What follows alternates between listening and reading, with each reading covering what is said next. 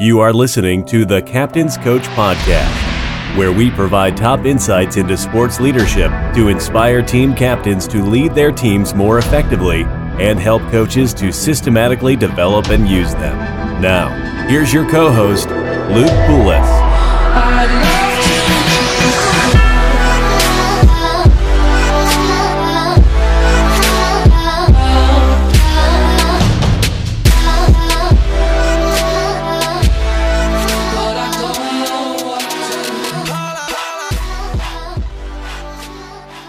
Welcome to today's show, everyone. I'm the host of the Captain's Coach Podcast, Luke Poulos, bringing you a fantastic conversation today with Coach Chris Morland.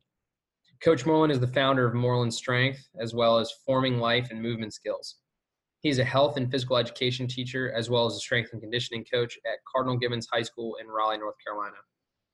He was a captain on the University of Tennessee, Knoxville track and field team, and he has over 15 plus years of experience in coaching multiple sports, multiple athletes, and is extremely passionate about educating and training young athletes. Our conversation ranges from the formation of Morland Strength and forming life and movement skills to transferable skills in athletics and life and what makes great leaders and captains. I definitely learned more than a few new concepts today and really enjoy the conversation in general. If you want to learn more about Coach Morland and his unique mission, which I am a big fan of after learning more about it today, please visit morlandstrength.com. That's MORLAND strength.com. And thanks again for listening, everyone, on another episode of the Captain's Coach Podcast. Enjoy. Coach Morland, thanks for coming on the show. Excited to have you. It's great to be here, Luke. I am glad to be able to help coaches and the athletes with the content that we're going to be talking about today. Excited to do so. Yeah, and I know I mentioned a little bit before we started recording that I'm excited to have you on as a strength and conditioning coach and a little, even more of that with some of the mentorship you do. Unique perspective for sure, a little bit different from specific sports coaches and athletes and even some of the leadership development and authors we've had on here. It's definitely a unique experience for you being able to see multiple sports, multiple athletes still in their athletic fields moving forward. But I think where I want to start is if you could just give a brief kind of rundown of where you started with Morland Strength and now working at Cardinal Gibbons High School down in Raleigh, and then how that kind of moved to the forming life and movement skills for youth athletes and kind of what your overall mission is. Yeah. So as a lifelong educator and coach, I got into this as an athlete, and I saw the value of coaching from the athlete standpoint. First started coaching at the University of Tennessee with decathletes, and they had an ability to not only showcase their skills, but they transferred them to a lot of other places that weren't particularly track and field. And so as a graduate student and doing in the academic setting, I had the opportunity to coach. And my first coach there, the head coach, Coach Webb, was mentoring me along, and I really enjoyed the experience. And as a result of that, saw coaching as an opportunity to really build up young men and women. And when I had an opportunity in Texas to start the process of coaching, somebody, Coach Rick Watkins, allowed me to coach the whole track team and then coach the throwers and be in the weight room and out on the track. And so where I'm going with this is that I always saw the potential as an athlete and a coach. And then when I was given the opportunity, I saw how these athletes thrive. They'd only won conference championships like we did the first year at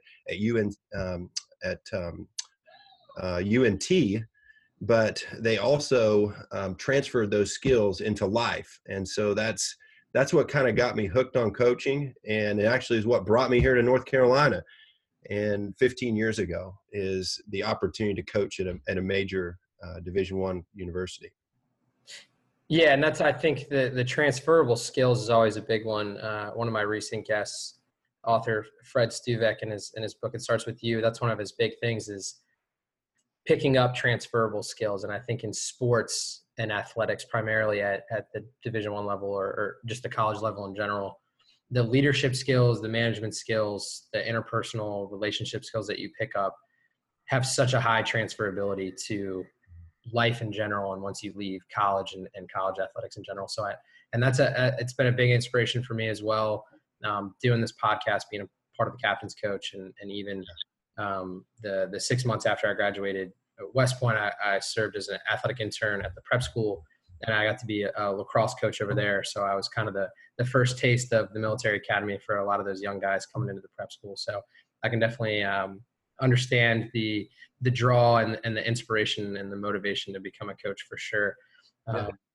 And I know with Morland Strength and now your newest venture, forming life and movement skills for youth athletes. And one of the things we kind of talked about before the show was kind of, where do you see the end of that? What is the ideal athlete look like at the end of going through your program, or kind of the group of athletes look like at that? What's the end goal for this? Yeah. The process of forming life and movement skills, Luke, really started as youth, and it is in the United States. It started as youth. And so I want to use an illustration for those that are listening, and then also for you to think about how we developed our youth historically here in the United States. So I grew up as a farm boy in the Midwest. And so my dad is still a farmer. He's been a farmer for 40 years. And there was certain skills as a farm boy that we learned, and we might not even thought about them. It might be hard work ethic, sticking to it, finishing a job when we start it, those type of things. And then using the illustration that you were just saying about military and being in the military. There's a lot of discipline that comes from a military person. And there's also accountability. So someone that is in the military, they have to be able to receive and also communicate commands really quickly. And so there's that illustration. And then if you flip over to a team setting, or the chemistry on a team setting, you have the same type of dynamics going on there. You have a coach, and you have maybe captains, and then you have other people on the team that form different roles and functions. So those are the three historical places that we've really gotten young men and women developed in our society. And now what I'm going to suggest is that we've kind of lost the first two a little bit. The first one, there's not a lot of my kids, when I start sharing farm experiences, when I'm at school, it's very unique. Like, a lot of kids don't have that background in farming or those principles and those skills. Not that they just didn't get it from their parents. I'm not talking about that. I think parents are doing the best job they can with the resources they've been given, but they're distant from that. Maybe they have a grandpa or somebody like that they have some kind of illustration to go by. And then in the second one, in military, I love our military. My dad was a Vietnam vet still. He went over, he served the country, but some of the things that the military are doing, I've had lots of students go on to the Navy, and they're successful at it, but it's not the same as it used to be as far as the military. And I think the military is doing the best job that they can, given the resources and the things that are going on. And we all see those things. But really, for me, in the purity of coaching, the athletic team and the athletic setting is the purest and best one that we have left out of those three areas where we traditionally got our young men and women. And so, that's why my passion, people say about me all the time, like, you really got a passion to teach and coach. Yes, I do, because my favorite teacher and coach was Mr. Springer, who was my health and PE and biology teacher, growing up. And so I can see how to give them that pathway for an opportunity to learn those skills will not only make them more successful on their team, but more successful in life. And that's where forming life and movement skills in young athletes comes from, is that idea. And I can give you some more background in a minute, but that paints, I guess, the backdrop of the need for me. Yeah, no, I love that mission. And it reminds me a little bit of part of the conversation I had with a guest a couple shows ago, Dr. Dale, over from Duke University. And one of the things he talked about I asked him kind of what the biggest changes he saw in athletes over the past couple decades has been. He said it's kind of, and it's nothing against the children that are growing up now, and you could even throw my generation in there. It's nothing against them, and it's not blaming them, but it's kind of the environment that they grew up in. And the specific example that he used was when his kids were growing up, even just a few years ago, they said, hey, can you come be the permanent pitcher for kind of a put together baseball game we're going to have in the park? And he was like, yeah, for sure. But you guys got to pick the teams, make up the lineups, all that. And he said it took them 20 minutes, a half hour, and they still hadn't done it because they weren't used their to entire lives there's been some sort of supervision or a guardian or somebody to kind of set the rules and kind of mitigate all the risk associated with it. And it's really interesting you bring up the two perspectives of the kind of that manual labor background. My dad, I grew up, he was a landscaper, had his own landscaping company. So, every summer, if I was in the house, that was a no-no. And I was me and my brothers, I have 5 brothers. So all of us were, if we weren't doing something productive, we were pulling weeds outside. So and those life lessons, like you were saying, some of those old cliches, for sure were instilled in me at a young age. So I can sympathize there. And then he was also, like you said, you're very passionate about sports because that was your favorite teacher growing up. My dad was my first coach and kind of my first teacher and all those things. So again, a lot of similarities here. And the military side for sure. Obviously I wasn't in the military. I've only been in the military for a little bit of time compared relative to how long it's been around. But I do hear that a lot, that it's changed a little bit. And again, it's kind of just adjusting to the environment. But that sports aspect, I think, like you said, has continued to be kind of the benchmark of where. Yeah. Go ahead. Let me jump in with just one skill, as far as like a final product. Your question was, let me get back to that, is in track and field, which is one of my backgrounds. I've done a lot of other sports. Throwing is really key for that to be successful, like the decathlon, like I used earlier. And throwing is really a skill that has to be honed. It has to become better at it. It's a total body.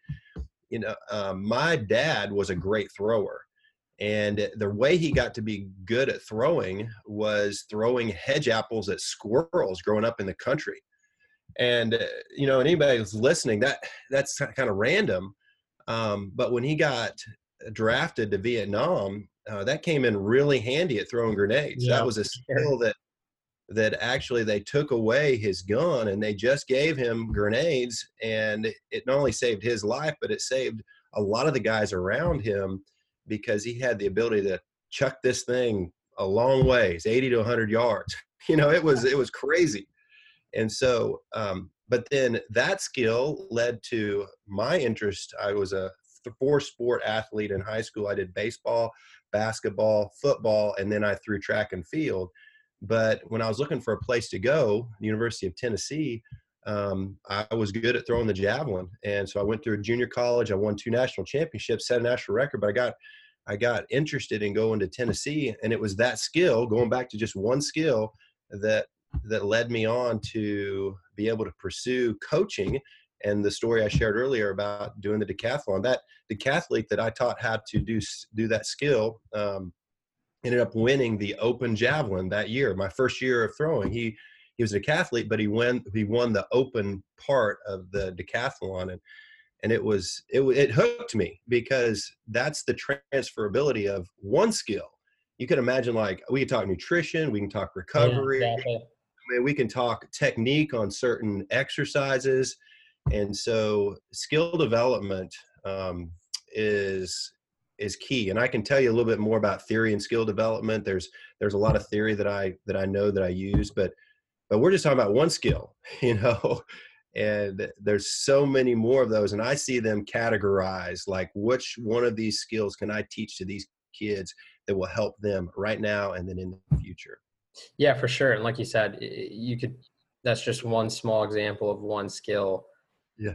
Over an entire course of an athletic career, how many of those skills can you pick up and kind of use, like you said, to what's the next one that I can kind of ingrain or teach in these younger athletes that'll, push them to the next level where they can learn another skill and then another skill and kind of progress forward. They build on one another, and they can, and there's families, if you will, of skills that they can do that once they have the basic one down. And this is really a hot topic in our in our culture right now is this whole idea of long-term athletic development. So being as one of the first kind of strength coaches, on the podcast, I'll tell you that it's going really quickly. They're even having something called LATD playgrounds. And so they're bringing all these physical education people in, and they're bringing others in, and they're talking about skill development on a long-term basis. And so high schools and physical education departments are getting savvy about this. And they're saying, once they become better movement people, the science is pretty clear.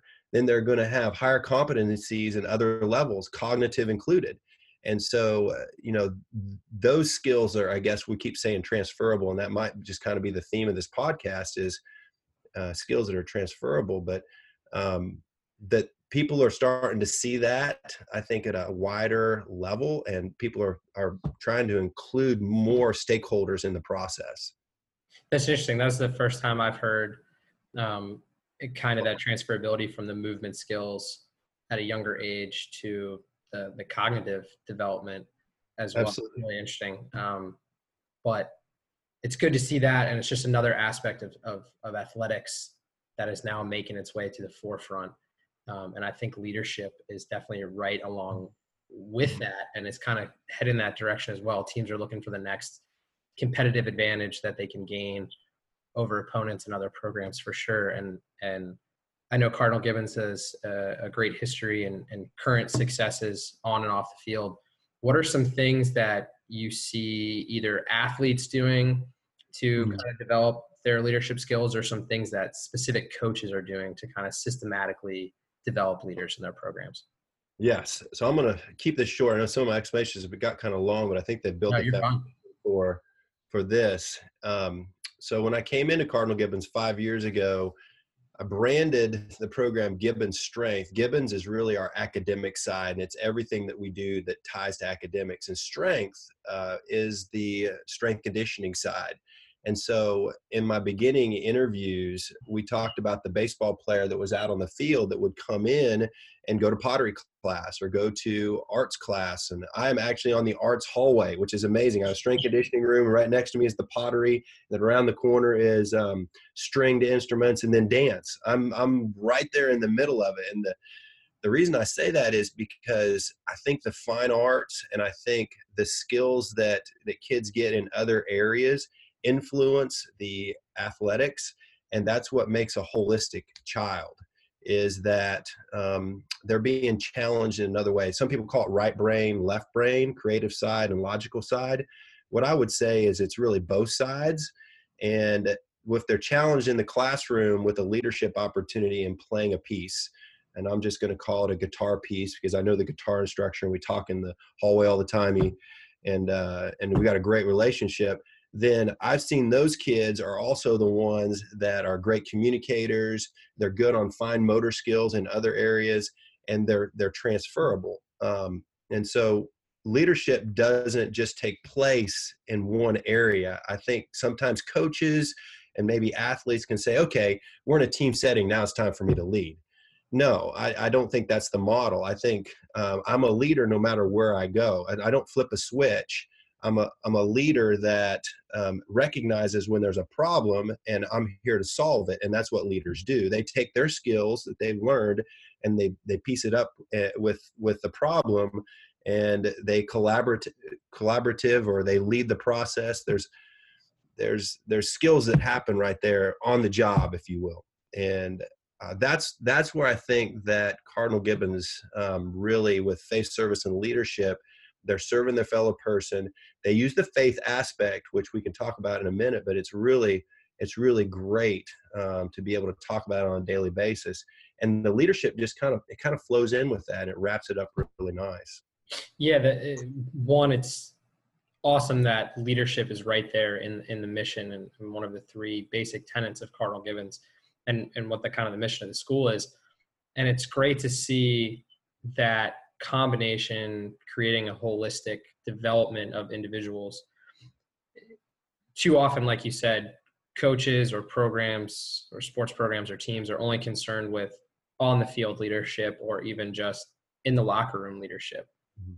like you said, once they get away from the team, okay, now I'm just another normal person. I'm just sitting in class. I'm walking the hallways. I'm at home, kind of turn the, like you said, a light switch, turn the leadership off, but you can't do that. And the best leaders are those that first and foremost are good people all around. In general, they're just good citizens, good kids in the classroom, good in the locker room, good on the field, all the way across. And if you're able to combine all those and pull, like you said, from, the creative side and the arts, bring it into the locker room, onto the field, back into the regular classroom, all together, you're going to enhance the leadership development and just bring about more of those skills. And like you said, that those transferable skills has kind of been the theme. The more that you can bring those across different aspects and avenues of your life, the more enhanced they'll be. Yep.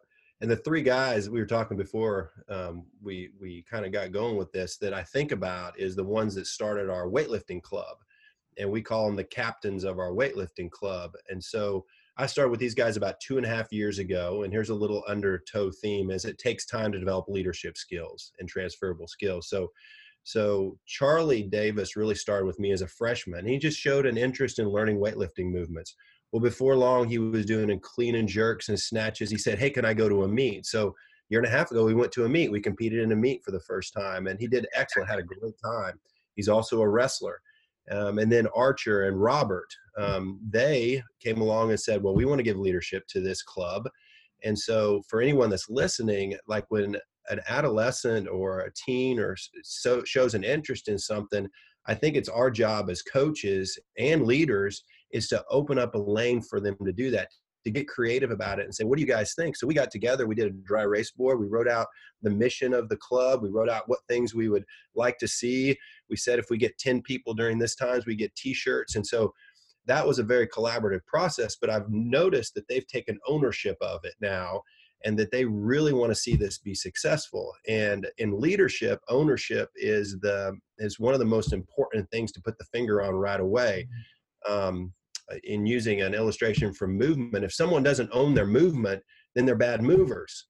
But if they do own their movement, then all of a sudden they care about what other people look like when they use techniques, and they're helping them. And that's what these three guys are doing. They're helping them with these techniques. There's kids coming in all the time, and they're just flowing off and helping them with technique. It's a wonderful thing to see. It's a coach's dream to be able to see these kids like these three guys, captains, if you will, on the floor, taken after it. And then with the skill aspect, the same thing. When people take ownership of their skills, we talked earlier about throwing, and all of a sudden when they own it and it's theirs, then there's a purpose for that. There's a way that they're going to use it, that they see it.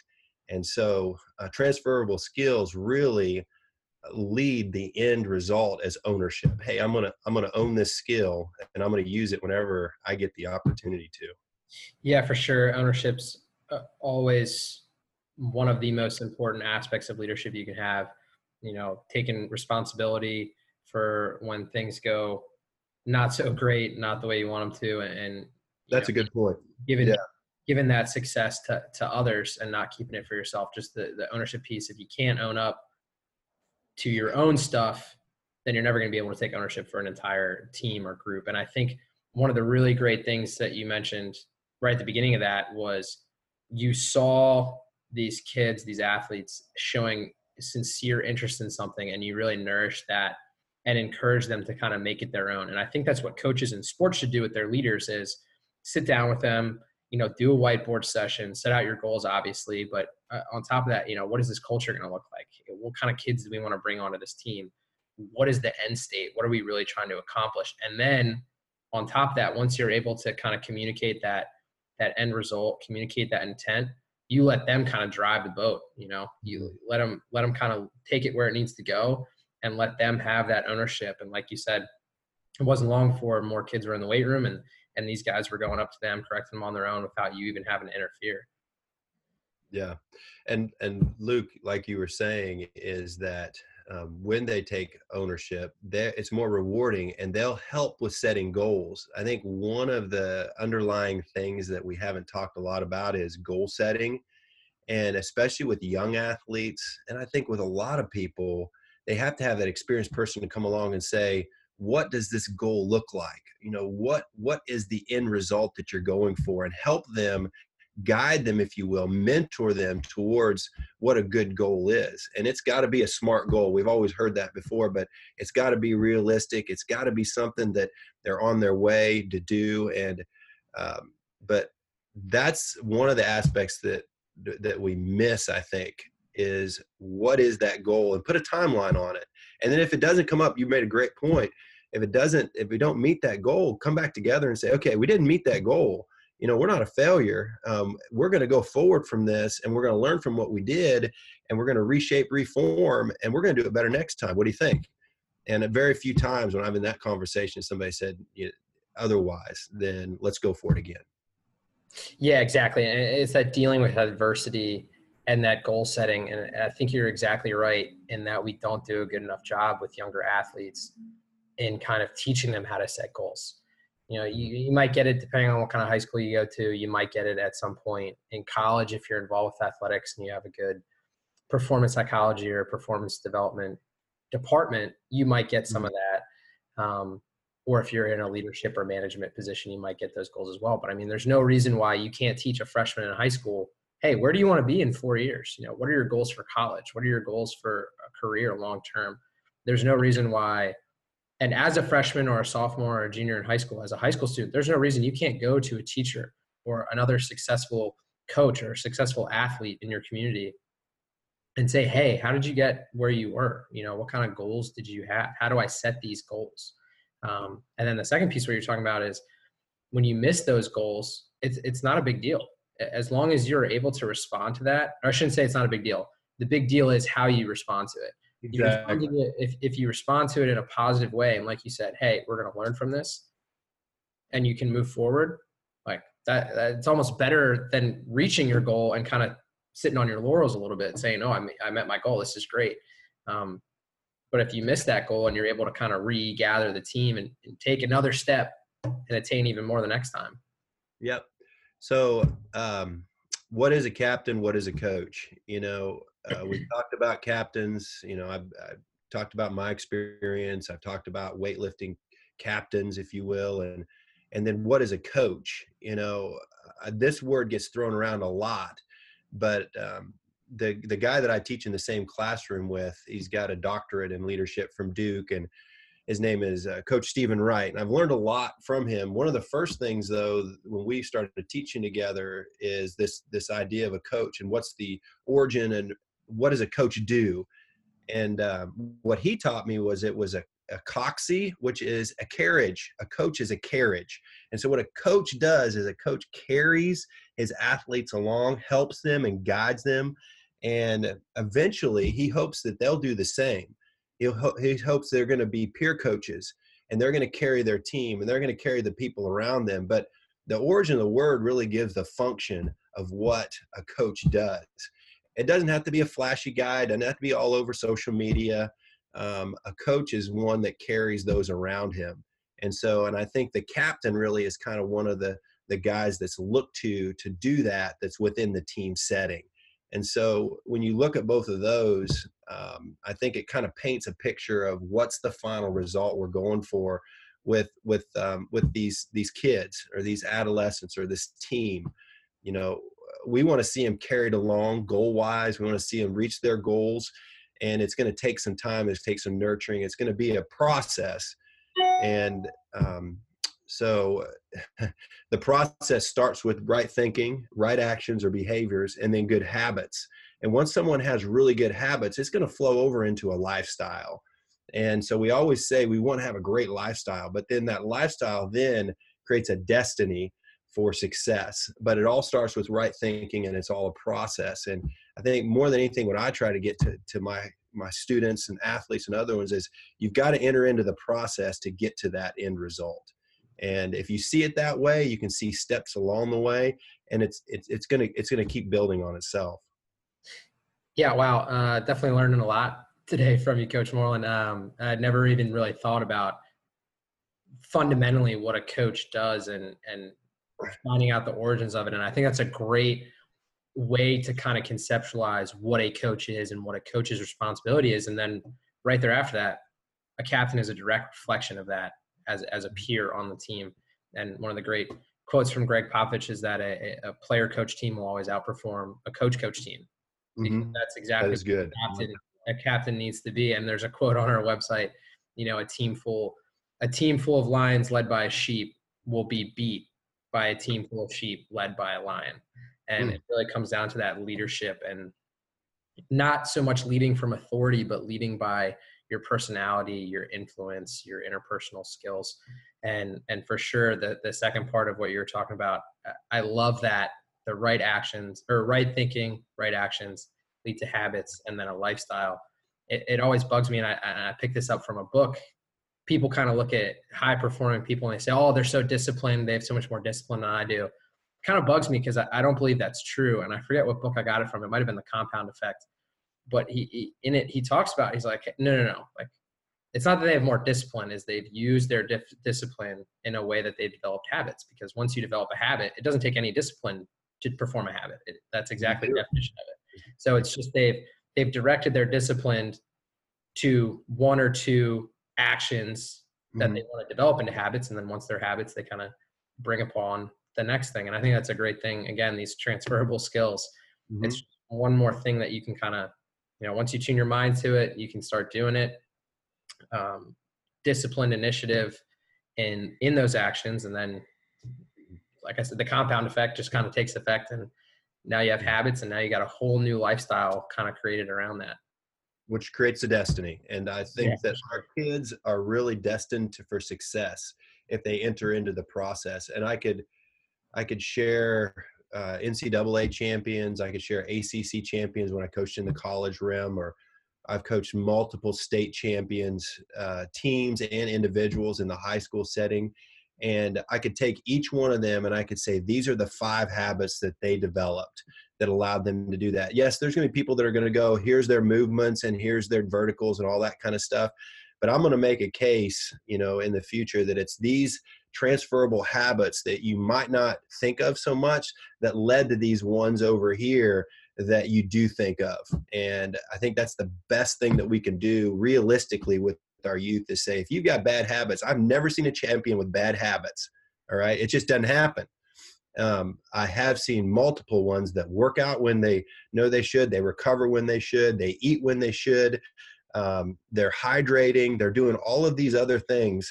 They're taking care of their own mental health, which is another thing for another day. They're not stressed out all the time because they're self-managing their time, not time management, but self-managing their time. And those are the ones that I see. They're the ones that are knocking on my door at 6:30 in the morning, and they got a plan for their day. Yeah. And this is the ones that are sneaking in at the end of the day at 5 o'clock going, can I get a workout in? There's a big difference between those two individuals. Yeah. And so I guess it's kind of a study in myself too, but life and movement haps together, and those that have great life skills have great movement skills. And that comes from a guy that was making a presentation to a bunch of really smart people, and it's on my website, but it's in Acts 17:28, and it says that basically is the origin of how we can be successful, as we combine those life and movement skills together. And when we have better movement skills, we have better life. We have better life skills, we have better movement skills.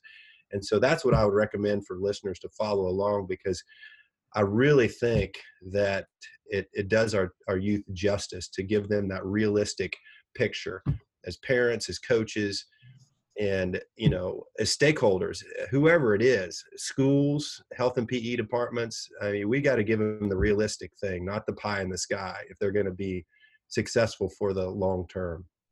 Yeah, exactly. And it really is the combination of all of those aspects coming together that make a great athlete and a great individual on a holistic level, for sure. And I know you just mentioned the range of athletes and the success they've had over the years as a coach and as a peer. If you had to pick, and I don't want to put you on the spot too much here, Coach Morland, but no, go ahead. If you had to pick maybe one or two of the greatest captains or just leaders in sports that you've ever experienced firsthand, and if you could share kind of what made them so successful as a leader. Mm-hmm. No, that's a good question. And I'm going to pick one individual and one team sport person, because I think there's a lot of people that go towards team, but this individual was a Canadian gymnast that I coached back at NC State, 2007. And Kristen was so diligent in the stuff outside of the room. We would communicate all the time about it, what she had to do and how much she had to do. And I remember leading up to her biggest competition ever, and she said, I'm going to go out and I'm going to compete like I've practiced, and I really think that I can win it all. And that was a real lesson for me, because she trusted her training, and she was a 10-meter platform. So you're talking about hitting the water at 30+ mile an hour. I mean, it is no joke. And she had practiced, and she knew that she could do it. And she had set everything kind of around that objective, and she'd prioritized and managed it. And so she was going to be successful. That's like a single person. The team person that I think I'd like to mention the most is one of the kids that's in my class right now. So I teach during the day, and Jalen is a guy that has put in the work over the last few years, and he's a senior now. He's going to go to Army, and he's going to be a wrestler and football player. They're less on the wrestling, maybe more on the football. That's but awesome. He's really put in the work over time to establish himself. And we talk about skill management a lot. And so we're talking the other day, I was like, why don't we practice what we're doing in here? And then when you go to Army, you always have those things in place. And so he has done the leadership work ahead of time. And I can see that by the way he motivates his guys. He's a middle linebacker, alpha type. I mean, he has put in the work. And so when he went to States, I was asking some of the other guys, and they said, well, he's going to compete because he's trained himself to compete. And I think what he's done is put in the work in the last 3 years, and the success has come as a result of that. And so work ethic is one of those things. We just talked about discipline. And I think everyone knew that he had a shot at it if he was going to make it. Yeah, and both examples, I think, kind of highlight the importance of a good work ethic and that discipline and forming good habits. And I love this. This is I can't remember where I got it from, but you always hear practice like you're going to play. And absolutely. I think a better way of thinking of that is make practice a competition, and then make your competition kind of go into it with the mindset of this is practice. And it kind of, and not in the way of it doesn't really mean anything, it's just a practice, but in the mindset of, okay, I've done all the hard work during the week. This is the fun part. This is when I can kind of relax and kind of just let all of that muscle memory kind of come back and not take it too seriously to the point where I'm psyching myself out and I'm not just focused on myself, and I can kind of see my teammates and everything around me. So I've always liked that mindset of practicing every day like it's game day, and then once game day comes around, almost treat it like a practice and kind of a low stress environment, and just letting your instincts take back over. So it sounds like that was the first athlete you mentioned, Kristen. That's what she did, and in the same way, kind of Jalen is doing what he's doing now in lead up to kind of going to the military academy and getting his mind right for there. It's already in place. Yep. They have a program in Raleigh here called the Extra Effort Award, and they go around to the different high schools and they pick out leaders, if you will. And I will almost bet if you Google like the Extra Effort Award in WRAL in Raleigh, I will almost bet that each one of those people that they have picked are captains on their teams, they're leaders. And then they show them in their normal environments, and then they do a little segment on the show, like sports show at night. And they always show like them lifting weights or training. Every single one. And I look for that image because I know that is what we're talking about. That's their training. That's them preparing themselves for success. And it can't be left out of a captain who is going to be nominated as an extra effort person. And it's a really, really popular show around here that everybody looks forward to on the sports segment. the extra effort award. All the area high schools they can nominate, and then these students are standouts. So it's kind of a way to wrap this up, that those are the tangible results of it done right. Yeah, for sure. And I'm definitely going to have to check that out because I find that extremely interesting. Yeah. For sure that extra effort and leading by example is almost one of the core characteristics you need to have as a captain or a leader. If you're not doing these things and no one else under you, no one following you is going to do it, because why would they? If you can get to be where you're at and not doing those things, what are the people looking up to you? What's the message you're sending? Yep. Sure. And I know I don't want to take too much more of your time, Coach Morland, but I got to ask you one of my favorite questions. Absolutely. It's different every time. What is your definition of leadership? Yeah, that's great. I like that. What does a leader do? How does a leader act? A leader is one that influences. And so for me, at the core of leadership is influencing those around me for a positive environment. Our mission on our door that I created is creating a positive environment that's relational and that gets results. And so I think a leader will create a positive environment. I think a leader will find a way to relate.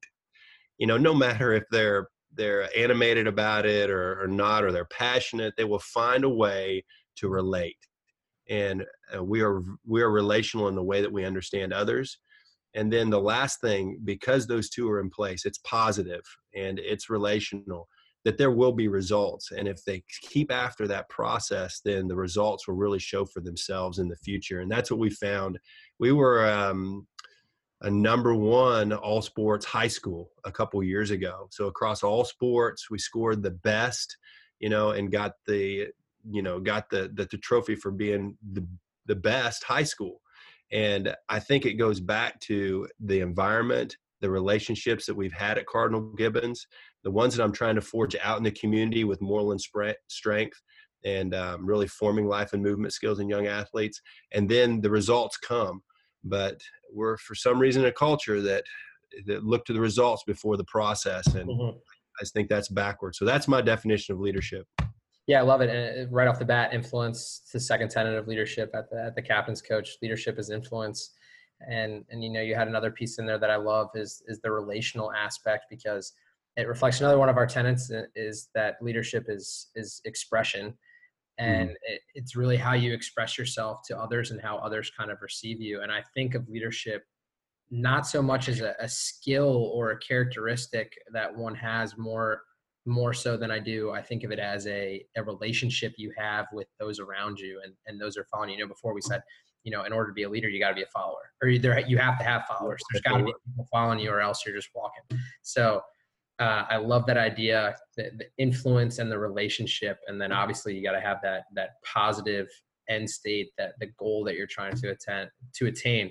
So I love that definition. Very, very similar to one that I would hold myself personally, and kind of what we shape and kind of form at the captain's coach, for sure. But I know you've given a lot of advice. If you could just leave us here with the last bit, is there anything else you would advise young athletes or coaches to do? Anything for them to kind of develop their leadership skills, or kind of inspire their younger athletes to do the same? Absolutely. This might be the most important thing that I do mention the whole time, is to never give up on that budding student, that budding athlete. My health and PE coach, Mr. Springer, never gave up on me, and even had a conversation with my dad kind of a way and back, and I didn't hear about for years after that, because I was a late developer.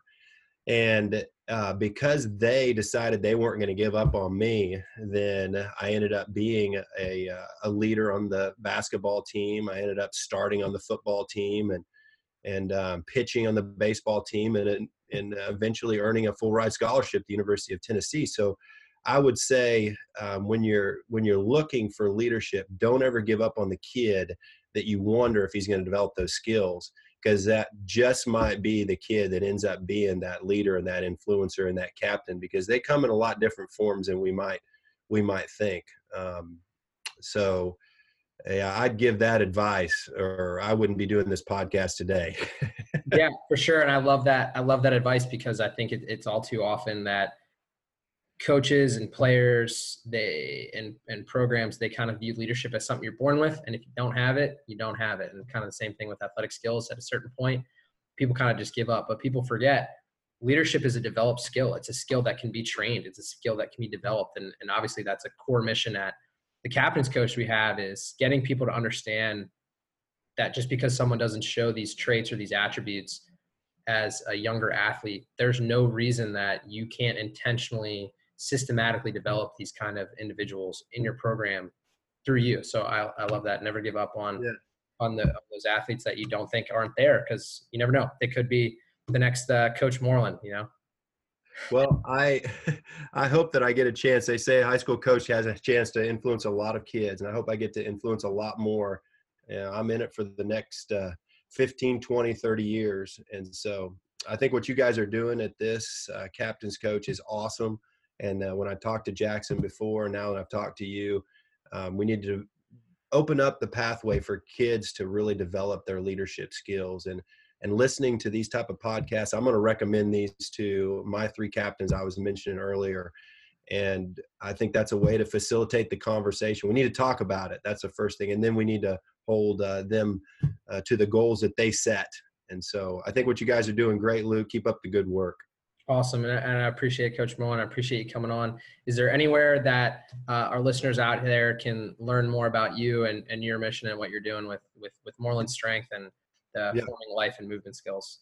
Yeah. So I'm blogging on morelandstrength.com. And as I continue to move towards doing summer camps this summer, I'd like to reach 50 families. I'm looking to speak about 5 times, and I'm partnering hopefully with 5 organizations.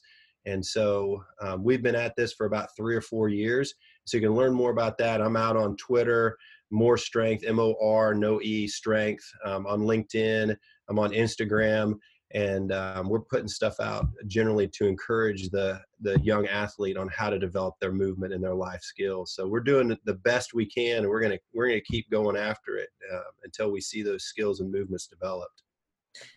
Awesome. I love it. Morelandstrength.com. Definitely getting added to my bookmarks and about to be my most visited site. And More Strength, MOR Strength on all of their social media platforms. Thanks again, Coach Morland. I really appreciate your time this evening. And good luck with the rest of the school year and the rest of your spring sports. Yeah. Well, thank you, Luke. It's been a great experience being on the podcast, and I look forward to seeing where you guys are going in the future. I'm excited for you. Awesome. Thanks again.